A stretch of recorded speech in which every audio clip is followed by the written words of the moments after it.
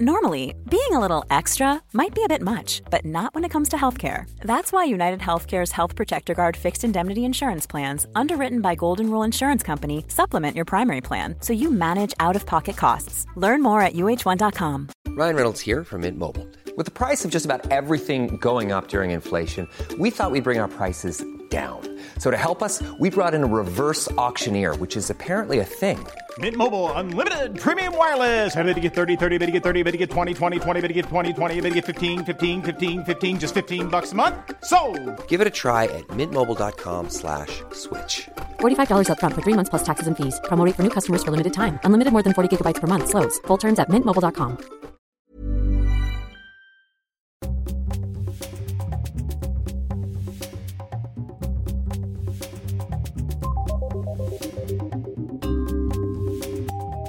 Hello and welcome to Your Booked, the podcast for literary nosy parkers. I'm Daisy Buchanan, your host and the author of The Sisterhood, a love letter to the women who have shaped us, out now in paperback. Firstly, a little reminder about our listener bonus, the podcast newsletter, Further Reading. If you love reading and writing, expect essays inspired by books I've loved. Imagine something between the LRB and the Beano, as well as book reviews, bonus episodes and special treats for subscribers. At the moment, it's completely free. In the future, you'll have the chance to purchase a premium subscription, which will give you access to the book club, a creative career clinic, special events and giveaways. You can find out more at furtherreading.substack.com. Now, on to our episode. For the grand finale of Your Booked USA, we're in Bloomsbury, by way of Chile, Venezuela and Marin County. Our guest is truly global. She lives in California and she was made a US citizen in 1993. She's been inducted into the US Academy of Arts and Letters. She's received a Presidential Medal of Freedom from Barack Obama. We are so proud to share this very special episode with you. To celebrate her brilliant new book, A Long Petal of the Sea, here is Isabel Allende. We talked about passion, polygamy, and the thrill of locking yourself in the closet with a dirty book. For Isabel, it was Arabian Nights. Enjoy. Growing up, can you remember the first book that made you very excited about the idea of reading and writing and telling stories? When I was growing up in the house of my grandparents, there were no special books for kids, but it was a house full of books. And somehow I stumbled upon a book of fairy tales from the north. So everything was covered in snow and ice, and it was all blue and white. And I remember that book dearly. It must have been such a thrilling, strange world. Yeah, I remember that book. And then I started reading very young because there was nothing else to do. There was no TV, there was no cinema, and just reading. And I had only brothers. I was like an only child in a way, the only girl in the house. So I read a lot, and I read young adult books when I should have been reading fairy tales. Oh, I love those books, though, where you know, a bit of you knows that you possibly shouldn't be reading them yet. I think that makes them much more thrilling. Can you remember any particular titles of those books that you were reading, the young adult Not fiction? so young, because I don't remember reading in hiding at that age. But a little later, when I was around 12 or 13, I was living with my stepfather and my family in Lebanon, where my life was just going to school and home. There was no social life of any kind. To give you an idea, I heard about Elvis Presley when he was already fat. So I had no idea what was going on in the world for people my age. And my stepfather had a closet which was always locked. And there he kept his treasures: cigarettes, whiskey, chocolates, Playboy, and 4 mysterious books, leather-bound, red covers, beautiful books. And while my brothers would drink the whiskey and smoke the cigarettes, I would go in with a flashlight and read the books. And it was Arabian Nights. Oh, wow. That it was supposed to be erotic, so it was forbidden for my age or for me. But of course I was interested. And I couldn't mark the books, So I had to look for the dirty parts and skip whole stories. And then the stories would get all mixed up, which didn't matter really, because everything connected in one way or another. I think that gave me the addiction to storytelling, to eroticism, to fantasy, all that magic of those books. Because I think there's so much in there that's about desire, isn't it? And yearning. I think that's often where true eroticism comes from. And I suppose there was a double layer of it because there was yearning in the books and you were yearning to get in the closet. Yes, and the fact that it was forbidden make it much more interesting. I always say that if you want to have a kid reading, forbid the books, and they will read. So I read those books, and I don't remember any of the stories because they were all mixed up. I created the story, recreated the stories. Was it a special sort of, saucy version of the Arabian Nights, or was it just the text? Version. It was the original version. So it was saucy, but everything was metaphorically. So I didn't know the basics. I didn't know what an erection was. So all this metaphor about it, I didn't understand very well what it was, but I did know that I shouldn't be reading it. I think that so often those ideas come, and I think in lots of ways they're a lot more powerful when you're not entirely sure what they mean and you're free to interpret them in your own way. Well, in a way, that's what I do with my writing. If I am, for example, describing a brutal scene of torture, I don't go into the details. I let the imagination of the reader complete the story. The same with eroticism. There's no need to say who puts what where. You can suggest it, and it's much more efficient, I think. I love that you mentioned Arabian Nights because of the magic in it as well. And yes. I think that so many of your readers love that magic realism, the sense that you create a world where so much is possible beyond what is logical. Yes, but there's a difference between the fantasy of Arabian Nights and magic realism from Latin America or from Africa or from Asia. I think that fantasy is something that you would never see in real life. Let's say the invisibility cloak of Harry Potter. You've never seen it and you never will. But you can talk about the invisible Indians in the Amazon. And they do exist. And there is an explanation. They paint their bodies in the colors of nature and move so swiftly in the forest that you don't see them. And that's why they are invisible. So that would be magic realism. And I come from a place, and most of the world is like this, where we know that there are so many things we don't understand, we can't explain, we can't control. The world is a very mysterious place. I think you're absolutely right. And I think there's lots of comfort and inspiration to be found in literature that honours that mystery rather than necessarily trying to explain in a very literal way. Do you mostly read in Spanish or in English or a combination? I read in English because I live in the United States. I've been living there for more than 30 years. So most of my reading is in English. And I'm addicted to stories. So I read books. I read in my Kindle when I travel, and I travel a lot. And I have audiobooks in the car. So half of my reading is somebody telling me the story, which I love. I love the audiobooks. When I travel to Spain or to Chile, I get books in Spanish, but mostly I read in English, but I write in Spanish. Which audiobooks have you been listening to lately? The latest one, I think it was one by Ta-Nehisi Coates called The Water Dance. And it's a beautiful book, read beautiful by an African-American actor who has a beautiful, deep voice. For shame, I've not read that book, but I would love to. That's a book with magic realism.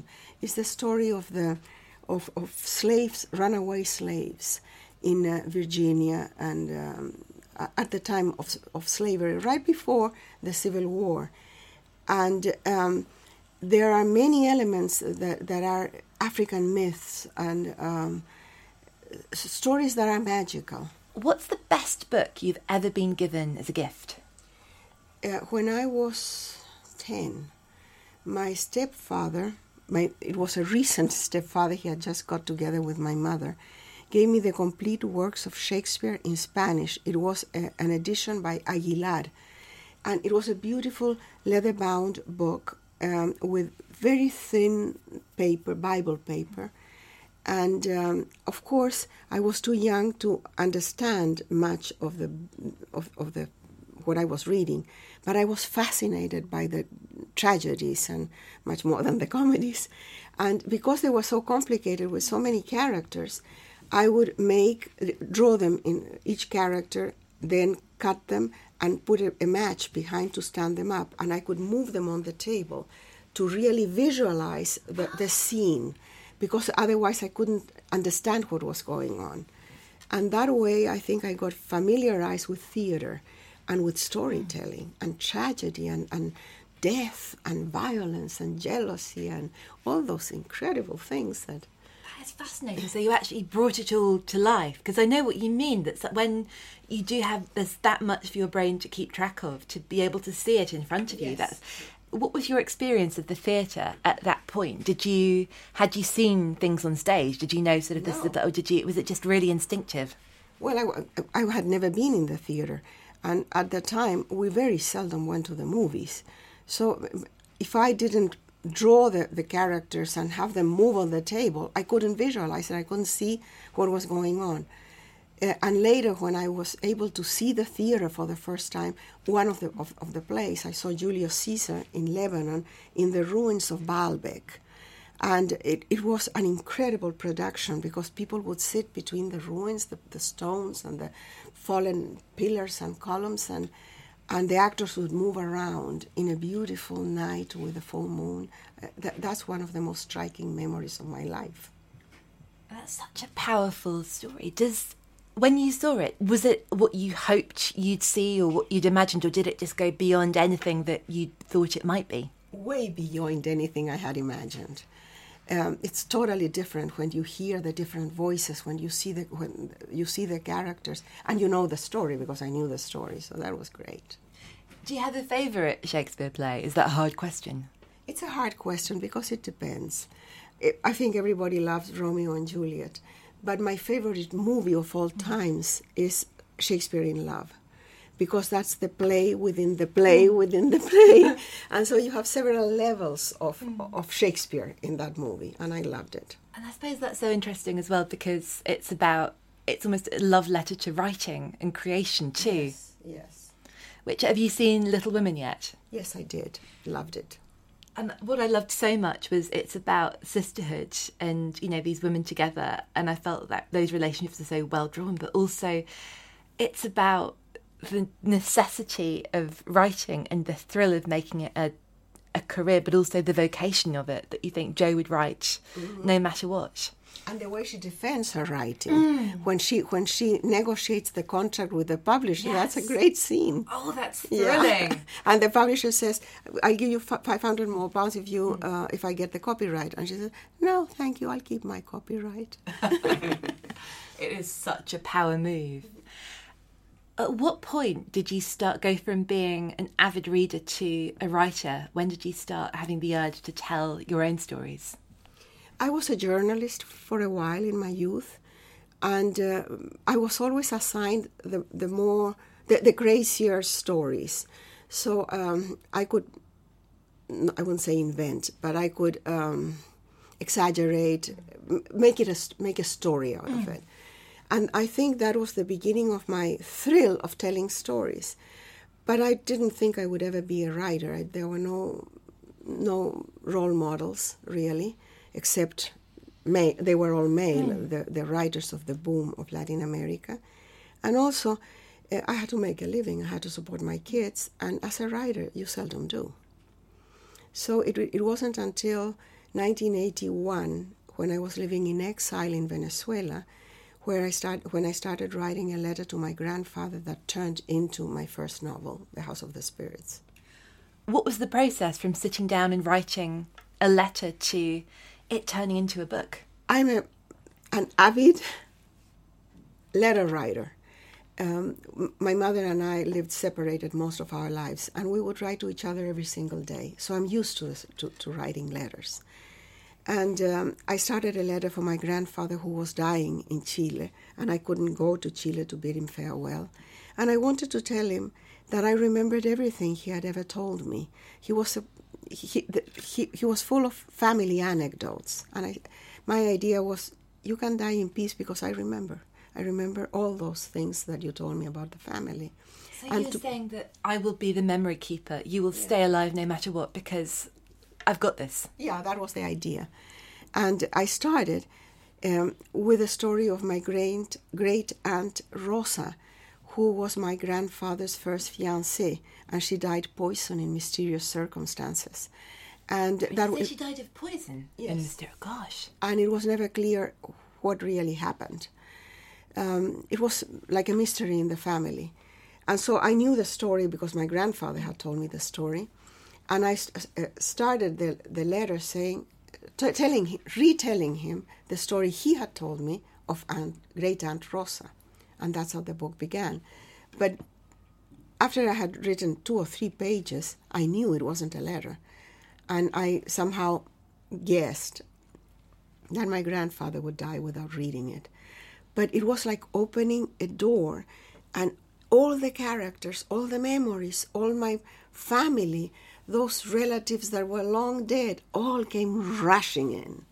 And I didn't have to think about it. The book wrote itself. Oh, so it was almost as though you were a witness to it. You were just there catching it all as it travelled through you. I was just typing like crazy.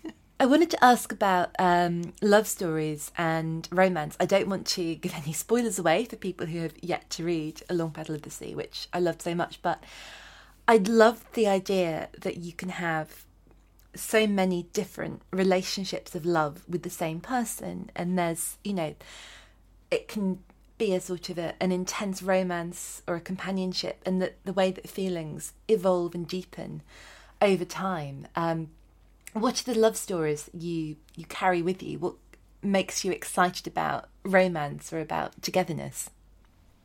In all my books, love is a theme, like death and losses, justice. There are certain things that I keep repeating and looking for different angles. I am 77 years old and I have been in love all my life, with different men, of course.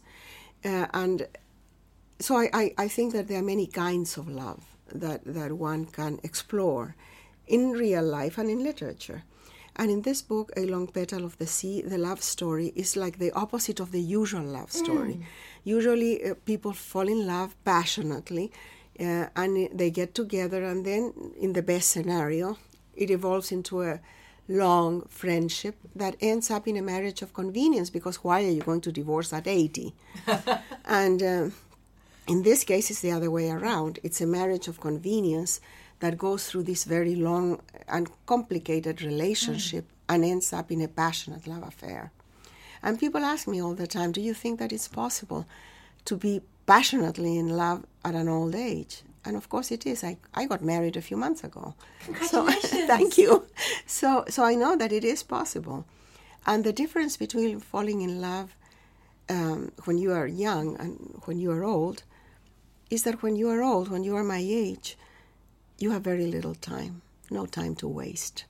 So you try to make the best of it and let go of all the little things, the pettiness, the little games, the jealousy, the intolerance, the impatience that we all have. But there's no space, no time for that. I imagine it gives you a real sense of urgency. I wanted to ask you about jealousy, because that's something I love about how that comes about in Victor and Rose's relationship. And he's there being like, I have no real reason to be jealous. I can't legitimise these feelings of great jealousy.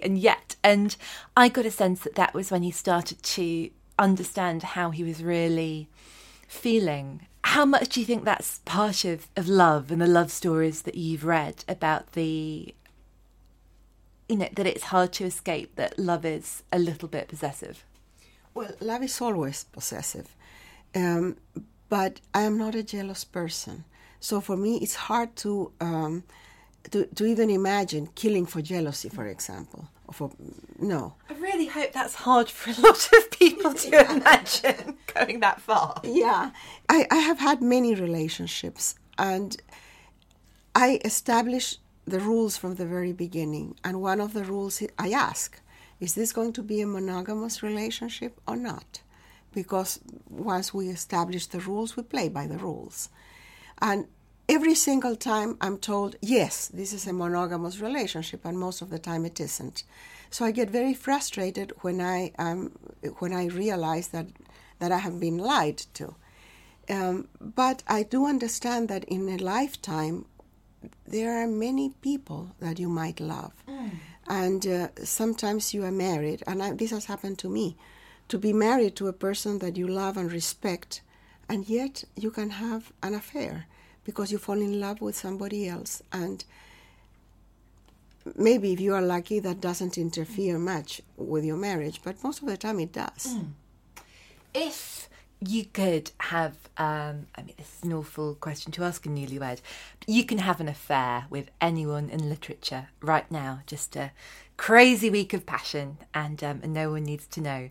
My dear, I'm too old for that question. I wouldn't have a week of passion with anybody. Well, or, you can go back in time and do it, but it's not a real person, it's a fictional character, it's someone in a book. Zorro. Oh, great choice. Really great choice.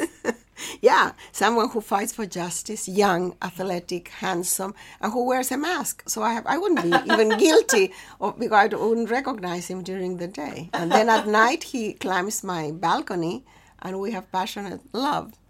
That is fabulous. And as you said, you are not wasting any time. Can you remember growing up and reading any characters that you really responded to, or sort of had crushes on, or thought, oh, if only this person was real? I'm trying to think who do we fancy in Shakespeare? Well, I named my son after a character in a book. I read a series of books by Henri Troyat, a French writer who writes a lot. He's from Russian descent, and he wrote a lot about the end of the Tsars and the revolution in Russia.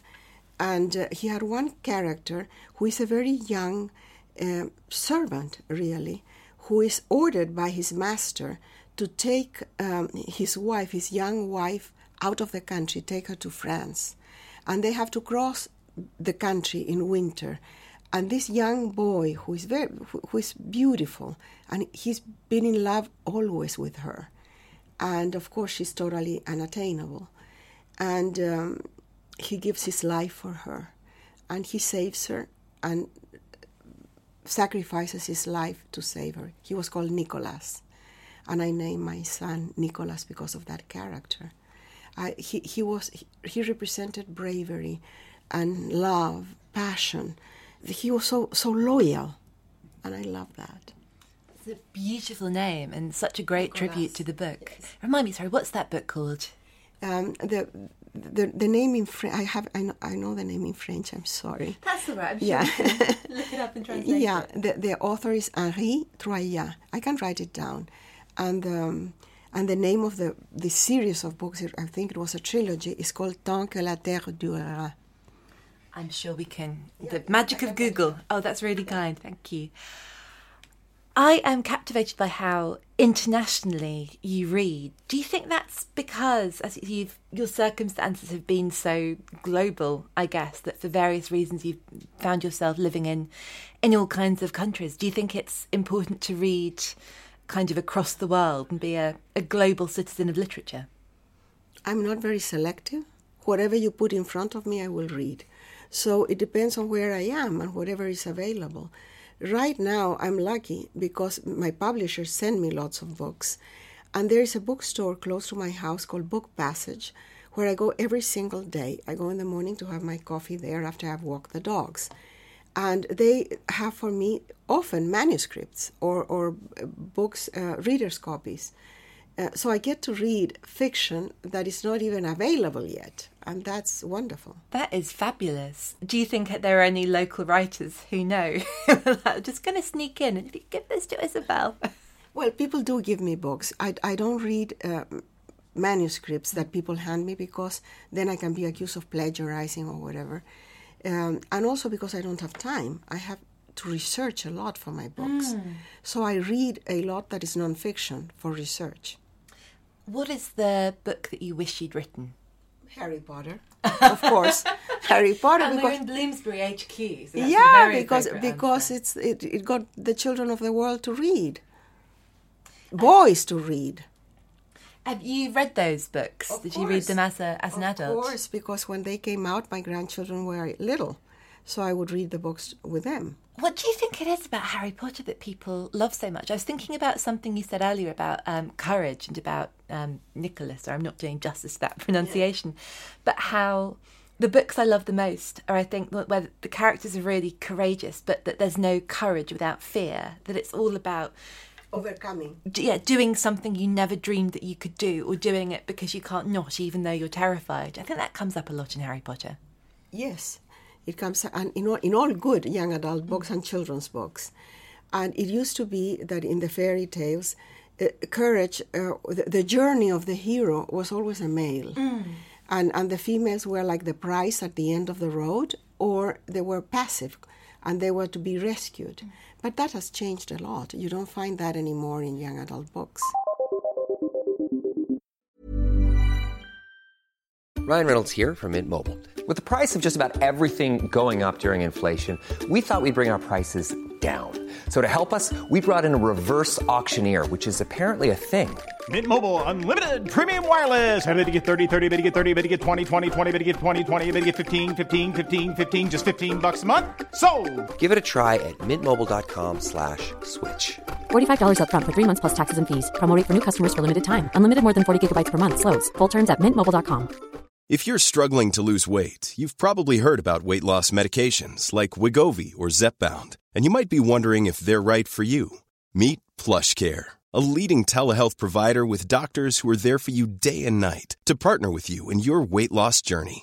If you qualify, they can safely prescribe you medication from the comfort of your own home. To get started, visit plushcare.com/weightloss. That's plushcare.com/weightloss. plushcare.com/weightloss. If you're struggling to lose weight, you've probably heard about weight loss medications like Wegovy or Zepbound, and you might be wondering if they're right for you.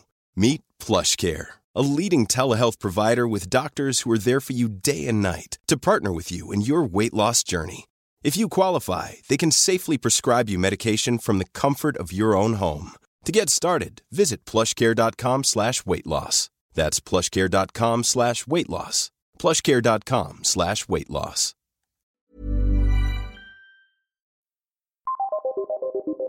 We'll be back to Isabel soon, but now it's time for my Steal of the Week, a book so jewel-like that Elton John would wear it as a hat, but only on very special occasions.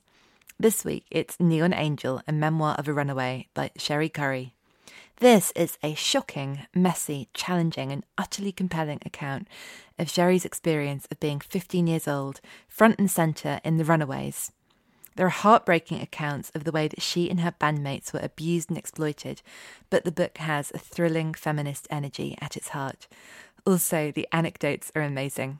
My favourite story is the one where Rod Stewart becomes almost tearful when he's offered cocaine by the band members because he's so touched by their generosity. Neon Angel is published by HarperCollins and out now. Now, back to Isabel. Is there anything that you read that had the first heroine that you felt very excited to meet? Or the first time you read a book that sort of had women really at its heart? Or that you read recently that you feel does a good job of celebrating women? Well, all the books today celebrate women, and I read a lot of books written by women. It would be very hard to find today a heroine that is not courageous and brave and does things that are extraordinary. Why would you write about someone who doesn't do something extraordinary? People send me their life stories and they want me to write it. And everybody thinks that their life is extraordinary, which is wonderful. I think it's wonderful to feel that way. But the real heroines, the real extraordinary people that I meet are through my foundation. I have a foundation that works. We invest in the power of women and girls. And we have programs in Africa, in Asia, and now in the border with the United States and Mexico, where there is a whole camp of a refugee camp there. And the situation is subhuman. And there, and in other places, I find these women who have extraordinary life, who had gone through trauma. They have lost everything. Sometimes they have lost their children. And yet they get back on their feet and they keep fighting and they keep living. And those are the stories I want to tell. But that's the thing, isn't it? That if you're really in the throes of something that's, you know, challenging and heartbreaking and horrible, yeah, you know, you live it, don't you? You're not thinking about how can I present this? How can I make it into a story? And often you don't have an alternative. What are you going to do? Jump into the river? You have children, you have to keep living. And we don't know how strong we are until we are tested. That's so true. Can you tell me a little bit more about what the foundation does? Is it sort of training women? And when my daughter died, Paula died, I wrote a book called Paula, a memoir. And the income that came from that book I set aside on another account because I wanted to do something to honor my daughter. And this was in the early 90s. So I created this foundation, but when my daughter-in-law took over, she now runs the foundation, she gave it a focus, a mission. And the mission, as I said, is to invest in women. And we used to have like 100 different programs that we supported. But when Trump was elected in the United States, we had to narrow our focus to what are the most relevant issues today. One of them is reproductive rights, which have been threatened in the United States everywhere. The other thing is protection against exploitation and trafficking, abuse. And the other thing that we do now is try to help migrant women and children. You're so right that in this political era, there's a lot to do, and it's urgent.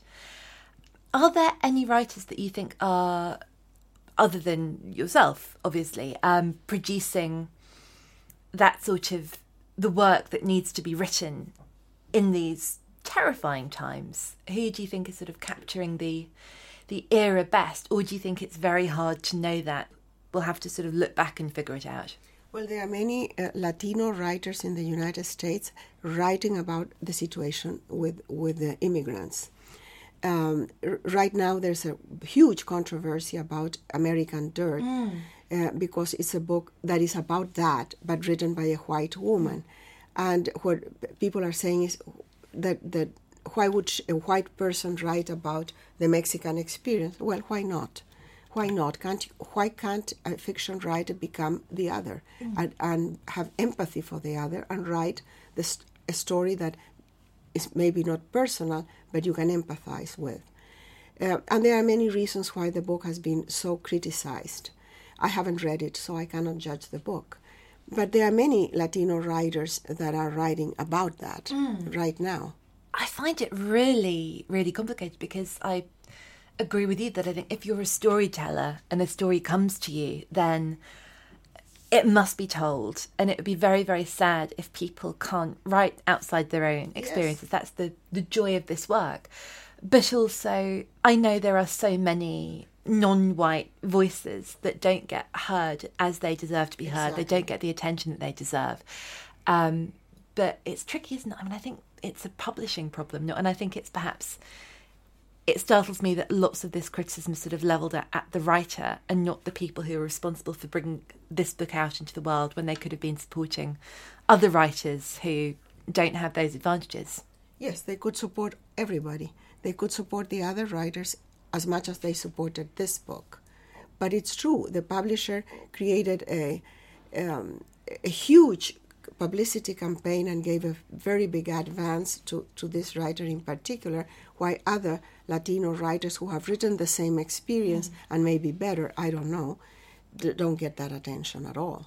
What we could do now, though, is if you have got any writers, either contemporary writers or past writers from South America that you'd like to celebrate and talk about, let's talk about these writers who perhaps our listeners might have yet to discover. It's interesting. We had the boom of Latin American writers in the 60s, 70s, and part of the 80s, which was an all-male phenomena, and they wrote extraordinary books. And then the interest for Latin America was shifted to the Middle East, to Africa, to other places. And Latin American literature isn't receiving the attention that it did before. But there's a new generation of writers that are writing different books, more urban, more influenced by media, by more visual. It's an interesting new wave of writers, less politicized as they were in the 80s. And I read also some Spanish writers. Right now I'm reading all of an Irish writer, Colum McCann, because I'm going to introduce him in an event. And this is an example of a writer who is Irish, who wrote a book that you probably have read, Let the Great World Spin. Oh, I haven't read that, but I will. Yeah, in which he talks in the voices of an African-American prostitute under a bridge, a homeless person, Philippe Petit, the guy who crossed between the two towers on a tightrope. He can be the policeman. He can be anybody, from any race, from any color. And if we apply this norm that you can only write about your tribe, then this man couldn't write these wonderful books.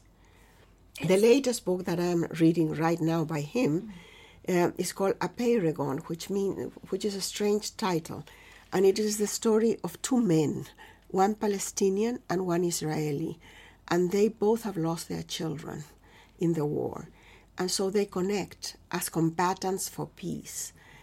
And he tells the story in a sort of collage of scenes and images.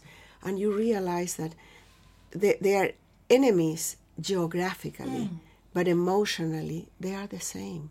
Two fathers in sorrow.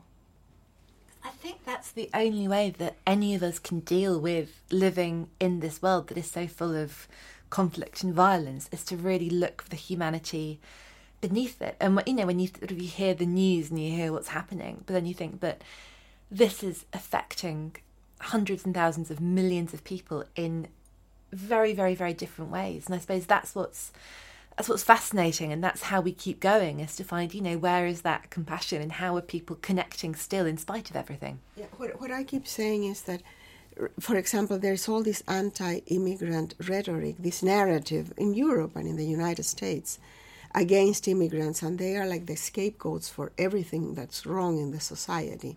When you learn the name of the person, you hear the story, you have a face, then everything changes. They are not statistics, they are not numbers, and then you know why they are coming to the border. They are running away for their lives. And in a way, that's what Colum McCann does with this book, in which he presents both sides of the same conflict. And in my book, A Long Battle of the Sea, I talk about refugees, 2,000 refugees that leave the civil war in Spain and are brought to Chile by the poet Pablo Neruda. And for me, it was just the story of a ship that brought 2,000 people to Chile, until I started reading the list of the names. And then I realized I knew several of them. When I heard the story... family names? Or? Yes, the family names. And then when I heard the story from one of the passengers of the Winnipeg, who told me his personal story, then everything changed. Then it's not just 2,000 people. It's 2,000 stories. And I know them, and that is fantastic. What I think you do so well in that book, and the way all of these different family relationships sort of work together, and you have the people who understand the fear and the urgency, and that these people are fleeing for their lives, and then the people who seem to initially get it, and then they're like, well, we're fine, we're not going to do as much as we can to help. And I think that was quite uncomfortable and unsettling, but it's That's true how as well it that is. it's how it is, that well, compassion is stirred in some people, but then other people will wriggle out of it. I wanted to talk as well about having Pablo Neruda as a character. Did you sort of fictionalize him at all, or did you try to avoid doing that? I did not have to fictionalize him because it was there. The whole story is whole, like an apple. Pablo Neruda, who was at the time a politician in Chile, he was only 34 years old, but he was already a worldwide known poet. He had many friends in Spain, and during the Civil War, many of his friends died. Others went into exile. And Pablo Neruda convinced the president of Chile to receive some migrants from among those refugees. And so he was sent to Paris with the mission of bringing them to Chile, but they didn't give him any money. So he had to fundraise. He bought a dilapidated cargo ship, conditioned it to transport the 2,000 passengers, more than 2,000. Because I can't remember, but the capacity for that, it was sort of as a not exactly a pleasure cruiser, but it was only supposed to take like a fraction of that, wasn't it? That it went from absolutely. taking, it wasn't 60 people or something, was it? Yeah, it was a cargo ship with a crew of 25 people. But yes. And then they had to condition it to transport with bed banks and to transport all these people. And then he had to select the people and send them to Chile. So the whole odyssey of the Winnipeg and those 2,200 people would not be possible without Pablo Neruda. So I didn't have to make that up. Pablo Neruda, in his memoirs, says, in one paragraph, he says that maybe all my poetry will be forgotten, but the poem of the Winnipeg will be remembered. And he's right. I mean, those people and their descendants changed Chile. They enriched the society immensely. And I love that you make that point in the book, that it's so important to keep art alive. And I think, there's, especially now, it's not an extra, it's not a frill, it's as necessary as anything to have those creative spirits. I think that art interprets the collective consciousness. And we don't know why we are attracted to a photography or a painting or something, because it interprets something of its time. Look how many millions of photographs were taken during the Vietnam War, let's say. But what represents the Vietnam War for many people is that photograph of that little girl that is running naked and there's napalm burning behind her. And that image sort of summarizes the war. And when some work of art does that, it's immortal. Do you reread books ever? It sounds like you read sort of so much and, you get through so much. Are there any books or stories that you return to and get different things from over time? No, I only go back to poetry, and for a very practical reason. I live in English and I write in Spanish. So, and I start all my books on January 8th. So, like a week before that, I start reading poetry in Spanish so I can get back the vocabulary, the imagery, the rhythm of the language, the flow of the language, which is totally different from English. And that helps me when I get to write. Which poets do you read? Mostly Pablo Neruda, but I read other poets too. So did you want to write this at all as a tribute to him, or a way of acknowledging the role that he plays in your writing? Well, I have used poems by Neruda in several of my books, but in this case, every chapter starts with a poem. Yes. And as you said, it's a tribute to him, because the whole thing would have not happened without him. I love that he continues to speak through you, and I think, lots of creative people in lots of ways, and I think that's something I really took from The Long Petal of the Sea, that this idea of creative legacy. And, you talked about your grandfather and stories that he told you living through, and then those stories being from other generations. Do you have any dream readers? Are there any people that you would love to go and sort of, continue to write and create and be inspired by the books that you've written? You know, when I face an audience, which I do often, because I travel and I do readings and lecture, most of my audience is women, all ages, and some young men. I don't get older men. Older men don't read my books, I think, and there's nothing I can do about it. Just wait until they die off or something. I think a lot of people feel that way. But the fact that my books are taught at university or in high schools means that there's a young male generation that the poor guys are forced to read me. And some of them remain my readers. So for me, it's important to reach young people because the world belongs to them. They are going to make the changes that are needed. And I trust they will. So if I can reach them and tell them what my life experience has been and what the things I believe in, well, that would be wonderful. It's so true. Having a creative legacy of young readers and young writers. I mean, I don't think that you can be a writer unless you're a reader first. Would you agree with that, or do you think that they're not necessarily as linked as that? I don't know, but I think that you learn from what you read, and you get familiarized with the written word. So it of course, it helps a lot. I suppose there are people who are so smart that they can write without being good readers, but no, it's not my case. I read a lot, and I've always read a lot since I was a child.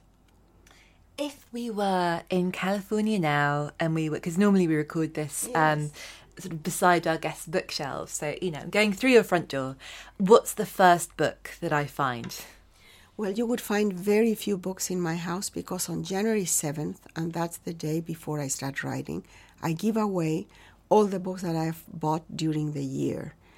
I live in a very small house. I used to live in a large house with books all over and many other objects and things and furniture and rugs and whatever. And then when I divorced from my former husband, I gave away everything, sold the house, and decided to live in a very small environment that I could feel that was like an egg, that I was inside an egg. And I bought a little house close to the water, so it's very nice, but it's very small. And I have very few things. So I can't tell you how liberating that was, to give away even the books. Because I come from a tradition that you never give away a book. You steal books. You borrow books and you don't give them back. But you never, ever get rid of a book. So getting rid of the books was like getting rid of pets. I mean, just horrible. But once it was done, I realized that I have access to any book I want to read again, in case I want to read something again. And there are so many other books that I want to read that I don't need to possess them, to have them. So I have, as soon as you go into my house, on a table that is behind the couch, you will see a large book by Pablo Neruda with beautiful paintings that it was a gift from him to me, and that I didn't give away. Oh, what an incredible book to own. How beautiful. With a beautiful dedication with green ink. He always wrote with green ink. So that's the one, in case of emergency, that's what's coming out of the house with you. No. In case of emergency, I rescue the dogs first. I like that. It's very practical. Do you have any favourite... How do you feel about animals in books? I'm trying to remember if there are any in A Long Petal in the Sea, but... I always have animals in my books. Always. Mostly dogs. And in A Long Petal of the Sea, the grandmother has a little white dog that she carries around. Oh my goodness! Yeah. Yes. And when they're, and she gets lost and it's hard. I won't say any more because I don't want to spoil it for anyone who's yet to read it. But it did. I read it when I was on vacation, and there was a little bit of sobbing on the sun lounger. I was concerned. Yeah. Other dogs in books. Are there any authors who you think are very good at animals, or any dogs that have really come to life for you? I don't know, but in my books, I wrote a book some time ago my only crime novel. I'm not a crime novelist, and it's called Ripper. And I have a character that is a Navy SEAL, a soldier, an amputee, and he has a war dog that has been traumatized because a bomb exploded and made him deaf and all wounded. And so the dog is called Attila. And I have my Navy SEAL with his dog. And of course, I love the dog. And then at the end of the book, there's a horrible scene in which a woman has been crucified. I mean, I don't know how I came up with something so cruel. And somebody has to die. And I had to choose between the Navy SEAL and the dog. Whom would you have chosen? Well, I do know that other authors we've spoken to have said in terms of their reader reviews, you can get away with killing off, beloved old sort of grandparents and heroes and everything. But if any pets don't make it to the end of the book, people get very upset about that. Well, I got a lot of people saying that, why did you kill the Navy SEAL? Well, I couldn't kill the dog. I just couldn't. I mean, I'm very curious about your process. So you write, you start the same day. The same day and every year. That's January the 8th, did you say? Every year now, when it's January the 8th, I'll think, Isabella's writing. Yeah, well, I don't start a book every January 8th because maybe I haven't finished the one from the previous year. But if I have a book in mind, I wait until January 8th to get started. And there is a reason. Superstition is one of the reasons, but the practical reason is that I have a very complicated life. So I need to set aside several months a year of silence and solitude to write. And having a day to start means that everybody around me knows that I'm not available for several months. And does that include the research as well? Are you actually writing the story then, or will there be time of sort of, reading around and making notes and finding where the story is? Usually before I start, I have a sense of a time and a place that I have researched. And that gives me enough material to get started. But I don't know who the characters are or what will happen to them. So I don't know the story yet. And in the process of writing, I need to fill in the research more and more. But now it's easy. With Google, you can research everything. And are you quite focused? You don't, because I think it was the comedy writer Arthur Matthews said the trouble is now with computers, the typewriter is attached to the everything machine. Are you quite focused, or do you have to sort of have a battle between your book and the distractions of Google? No, I'm very focused. I just want certain information and I focus on that. I don't get distracted with all the offerings of shoes and clothes and stuff, none of that.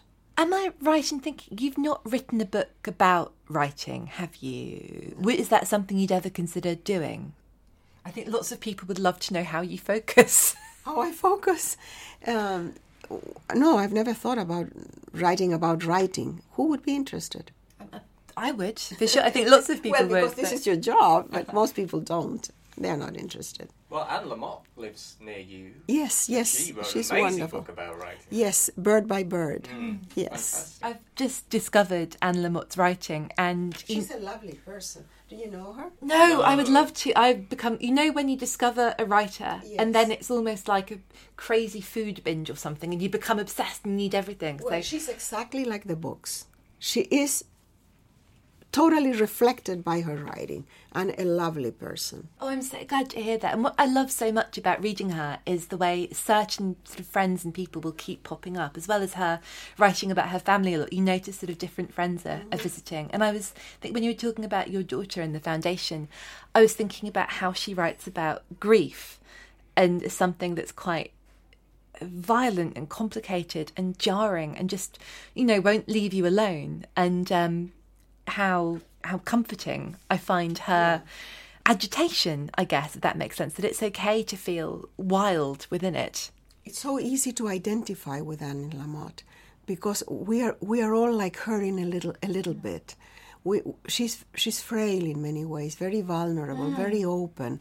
She gets hurt easily, and all that is reflected in her books. And I think that we all can feel that it's part of our lives as well. And I don't know if you'd agree with this, but I feel that magic realism in her too, that she is very open to a universe that does not operate necessarily always on logic. She's very religious, and but in a good way. She's not fanatic about religion, but she's very spiritual. And so that's part of who she is and what she writes about.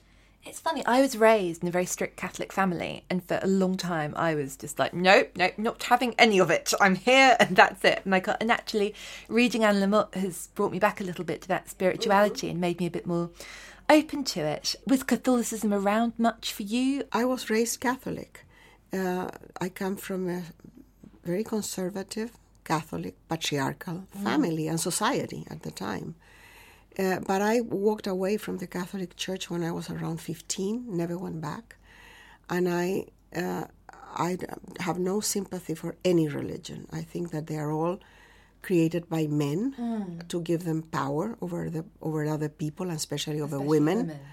And so that I'm not interested in that.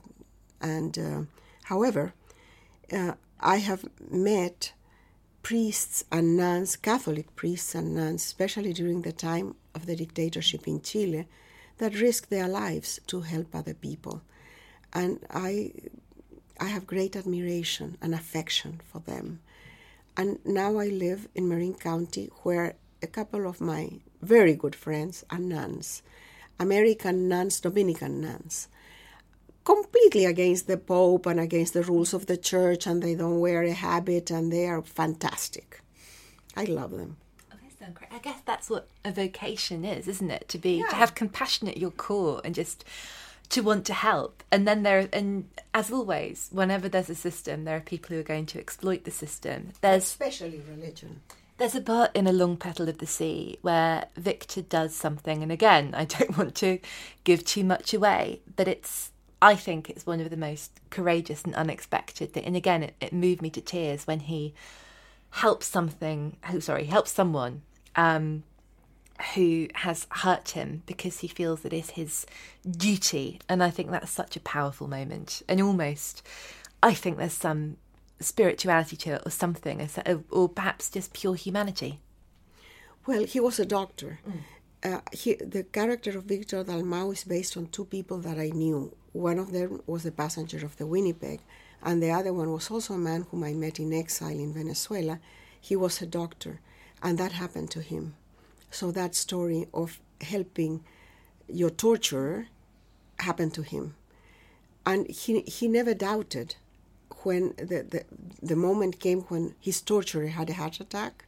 He never doubted that he had to help. Because, first of all, he was a doctor, and that was his calling.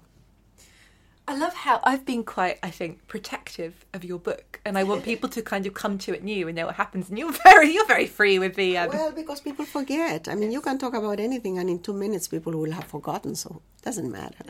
Have you ever picked up a book and felt that you were coming to it newly, and then sort of got into it and thought, "Oh, now I have read this"?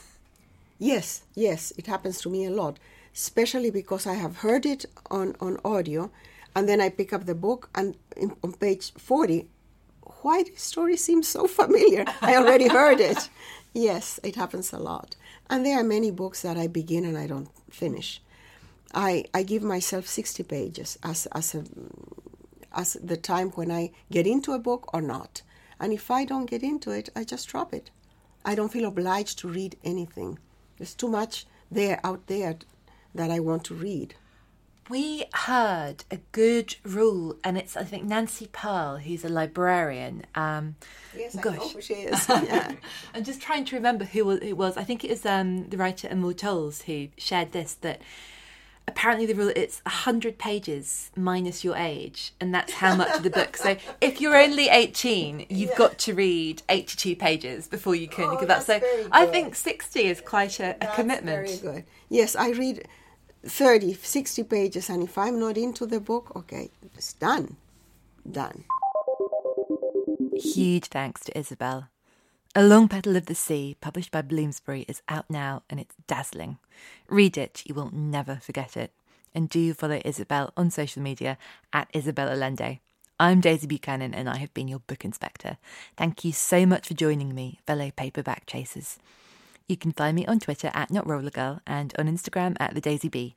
Say hello, suggest some guests, and watch out for shelfies. Visit our show page, acast.com/booked, for more information about our guest and a list of the books they've talked about. If you have any other queries about the podcast, you can email us at whybooked@gmail.com. Your Booked is produced by Dale Shaw for New Alaska and hosted by Acast. Please do subscribe, rate us, and leave a review. It's great to hear what you think, and it helps other people to find the podcast. For now, I leave you with this from Julie Cooper. People who can write a book usually do. Goodbye.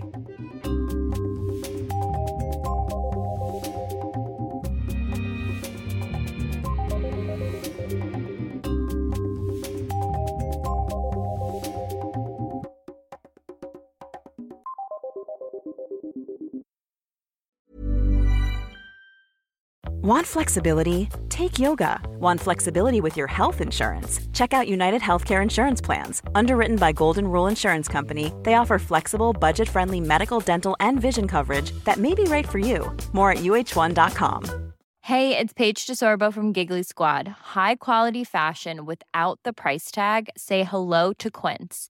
I'm snagging high-end essentials like cozy cashmere sweaters, sleek leather jackets, fine jewelry, and so much more. With Quince being 50 to 80% less than similar brands. And they partner with factories that prioritize safe, ethical, and responsible manufacturing. I love that. Luxury quality within reach. Go to quince.com/style to get free shipping and 365-day returns on your next order. Quince.com/style.